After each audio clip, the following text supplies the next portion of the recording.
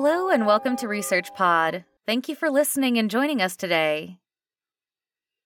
The COVID-19 pandemic has led to one of the most public incidences of a phenomenon known as sloppy science, originally Slaughterwetenschap in Dutch. Shortcuts and simplifications were made during scientific research, which led to the public declaration of incorrect statements or truthies. Professor Michael Lissek from the College of Design and Innovation at Tongji University in China, and Brendan Meager from Boston University's Sargent College of Health and Rehabilitation Sciences researched this worrying trend. The researchers explain the concept of Slaughterwetenschap and advise how good research design and rigorous interrogation can work together to prevent sloppy science. Over the last decade, there has been growing awareness of Slaughterwetenschap, a Dutch term that means sloppy science. Sloppy science occurs when shortcuts are overlooked by the scientific community in favor of reaching and proliferating preferred results. Sloppy science includes research riddled with faults, such as flawed experiments, incomplete analyses, and factually inaccurate reporting of results. In its most extreme form, sloppy science can undermine the credibility of science due to unreliable findings and incorrect extrapolations. But sloppy science doesn't just refer to the original scientific idea. Sloppy science also occurs when unreliable results are reported as true, presented to others as fact, and then used for decision-making. Expert in the field, Professor Michael Lissek at the College of Design and Innovation at Tongji University, Shanghai, China, succinctly defined Slaughterwetenschap. Sloppy science involves presenting ideas as conclusive facts without adequate scientific foundation. Sloppy science cements itself in our knowledge channels through declarations of purported authority rather than through academic merit. Lissek says it's dangerous to tolerate sloppy science. When we allow sloppy science to go uncorrected, we implicitly endorse misinformation. While shoddy science or pseudoscience isn't a new concept, Slaughterwetenschap, as the modern defined concept it now is, first arose in the Stoppel affair in 2011. The Stoppel affair was a case in the Netherlands where a prominent research psychologist, Diederik Stoppel, forged fake data to produce near-perfect results for his students at Tilburg University. The Dutch science community coined the term Slaughterwetenschap to describe both the research and the attitude of the politicians, journalists, peer reviewers, and grant providers who accepted these results. An extreme focus on getting results led to these mistakes and shortcuts being tolerated, essentially condoning academic fraud. Numerous other cases of sloppy science have occurred over the last decade. In response to this troublesome epidemic of Slaughterwetenschap, Lissek and Meager highlight the dangers of an overly results-driven culture in articles that illuminate practices that increase the proliferation of sloppy science. The researchers identify that sloppy science is propped up by institutional practices that collectively have failed to stop its proliferation.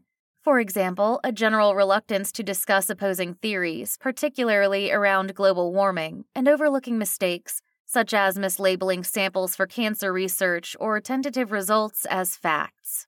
The worst of these, they suggest, is an over-reliance by science journals on peer review. Lissek and Meager argue that the greatest production of sloppy science in its most prolific and public iteration has occurred during the COVID-19 pandemic. We had front-row seats to witness the media reporting claims of a breakthrough made one day, then dismissed the next. It's one of the first occasions the public has been able to clearly see how messy the scientific process can be when it's done sloppily. One of the more public facets in this swirling whirl of COVID-19 misinformation was the continuing role of Dr. Anthony Fauci, the chief medical officer to the President of the USA. Fauci insisted that his pronouncements of the moment, such as suggesting it would only take 15 days to slow the spread of the virus or that masks were unnecessary, were science, and as such not to be questioned. Yet the main method of science is to question. Fauci was abusing his claims of expertise and in the process helping to erode the public's trust in science itself. More recently, Mark Tessier-Levine, the president of Stanford University, resigned his post after a university committee determined he was guilty of repeated instances of sloppy science regarding his neuroscience research. Lissek and Meager argue that one of the drivers of sloppy science is that people find it hard to accept results that are a work in progress, They much prefer the neatness and superficial completeness that often comes with incorrect work. It can mean that shortcuts are taken and alternatives are ignored because they cause disruption. Results that are desired are often declared correct due to political and financial pressures or even fears. This culture involves accepting storylines that are presented without further examination. For example, Fauci's "I am science." Naive acceptance can cause real harm, especially when the initial claims need to be qualified or are disproved. What arose during the COVID-19 pandemic was the increasing proliferation of unsound science, which meant policy leaders, misled by misinformation, made terrible decisions with devastating ramifications. The debate about the longevity of lockdowns as a means of dealing with COVID and the seemingly deliberate suppression of the role of natural immunity post-infection stand out as two prominent examples.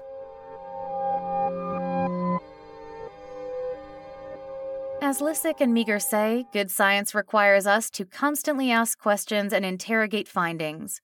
Within sloppy science, objective questioning is omitted and shortcuts are taken to achieve subjectively desired results. As humans, we have a limited cognitive capacity. To cope with what the world throws at us, we often try to limit the information we pay attention to. By reducing the number of unrelated items we attend to, we can avoid being overwhelmed, and can, in theory at least, devote sufficient cognitive resources to allow narratives and meanings to emerge. Another coping strategy to help limit our cognitive load is finding relationships between the things we do engage with. Yet the researchers argue that these load-limiting activities can also increase the risk of Slaughterwissenschaft. When we make choices about what to deal with, we often choose simple over complex and shortcuts over engagement, leading us to act wrongly. Such cognitive dissonance is related to a concept Lissick and Meager refer to as the 3 T's. These are truthies, too long didn't read, also known as TLDR, and TCUSI, which stands for too complex, use shortcuts instead. The 3 T's are persistent throughout every aspect of human inquiry and can negatively influence science. Let's take a closer look at each. The first T, truthies, is a phrase coined by comedian Stephen Colbert in 2005. It means that an individual believes what they say is right and nothing anyone else says is true. It's the act of preferring concepts or facts that a person would like to be true over what has actually been proven to be true. In reality, we cannot process the whole truth. The truth we have access to is a narrative created by our minds. It means we end up seeing what we want to see, as this takes up less cognitive energy than creating a new story. The second T relates to the phrase too long didn't read, also known as TLDR. This refers to our short attention spans and means decisions are often made based on truthies, titles, or context, rather than someone reading a whole article. The growth of the internet and search engines has exacerbated the existence of TLDR. The researchers ask a pertinent question. If people are unwilling to process information, how can we expect sound judgments about science and its reporting? The final T is TCUSI, which stands for too complex, used shortcuts instead. TCUSI refers to using simplification to try and increase efficiency. However, Lissick and Meager argue that this is often at the expense of context and fit. The complexity of our world is reflected in ambiguity and uncertainty, qualities we process as unknowability. However, this unknowability threatens our perceived control over and understanding of the world. Humans find it hard to tolerate. Simplicity is preferable to complexity. People are naturally inclined to simplify complex things to maintain the illusion of stasis, where opportunities appear predictable, context is controllable, and the emergence of the new is non-existent.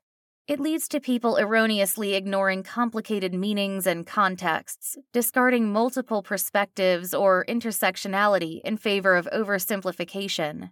TCUSI approaches fail to tackle complex problems, challenges, and new concepts. By assuming a stasis that seldom exists, TCUSI introduces fragility into one's ability to deal with change. Together, the 3 T's of truthies, TLDR, and TCUSI, in the words of the researchers, haunt modern life and can lead to sloppy science. But how do we avoid this? Healthcare and science communications work best when the context and assumptions which give research meaning are made as transparent as possible, says Lissick. Effective science communication engineers two-way conversations between the public and the scientists when sharing authentic knowledge. It also acknowledges and respects the backgrounds and contexts that people use to frame and understand ideas. However, there are more pitfalls to avoid. Lissick and Meager outline 7 critical mistakes where sloppy science can creep into the scientific process.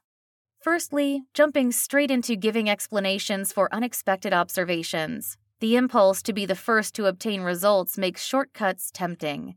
Second, disregarding variables that could be of importance to the research. Selecting suitable variables is critical for good science. It's a process that should not be rushed. Third, not correctly considering the context of the experiment, for example, how the research relates to the real world. Fourth, inflexible modeling, for example, only using a single model instead of an open-ended model to determine outcomes. Fifth, making bad sampling assertions, like applying statistical functions across populations as a whole when they may only apply to specific subsets. Number 6 is the overuse of labeling and categorization, mislabeling a category too quickly and without proper thought to meaning. And finally, 7, prematurely applying scientific findings, dangerously utilizing early results. They may not be well understood or used by others to make misinformed decisions. So, how can we prevent it? The challenges presented by the COVID-19 pandemic give rise to the most public display yet of widespread sloppy science. Reliance on truthies resulted in conflicting information which adversely undermined public trust in scientists and officials, plus their policies, advice, or guidance. The researchers say that a key takeaway from the explosion of sloppy science during the pandemic is exposure of the public's and the media and political leaders' inability to deal with conflicting facts. The media, politicians, public health officials, and scientists should not make public statements regarding the facticity of research, unless it's been properly interrogated with its assumptions, context, and limitations included in the discussion. We need to avoid a reliance upon assumptions as truth to slosh away the shoddiness from scientific endeavors. To promote sound science, ongoing vigilance is required by all parties involved. Lissick says, science is a conversation and sometimes a shouting match between beliefs and evidence, though often the voices we most want to hear are barely audible.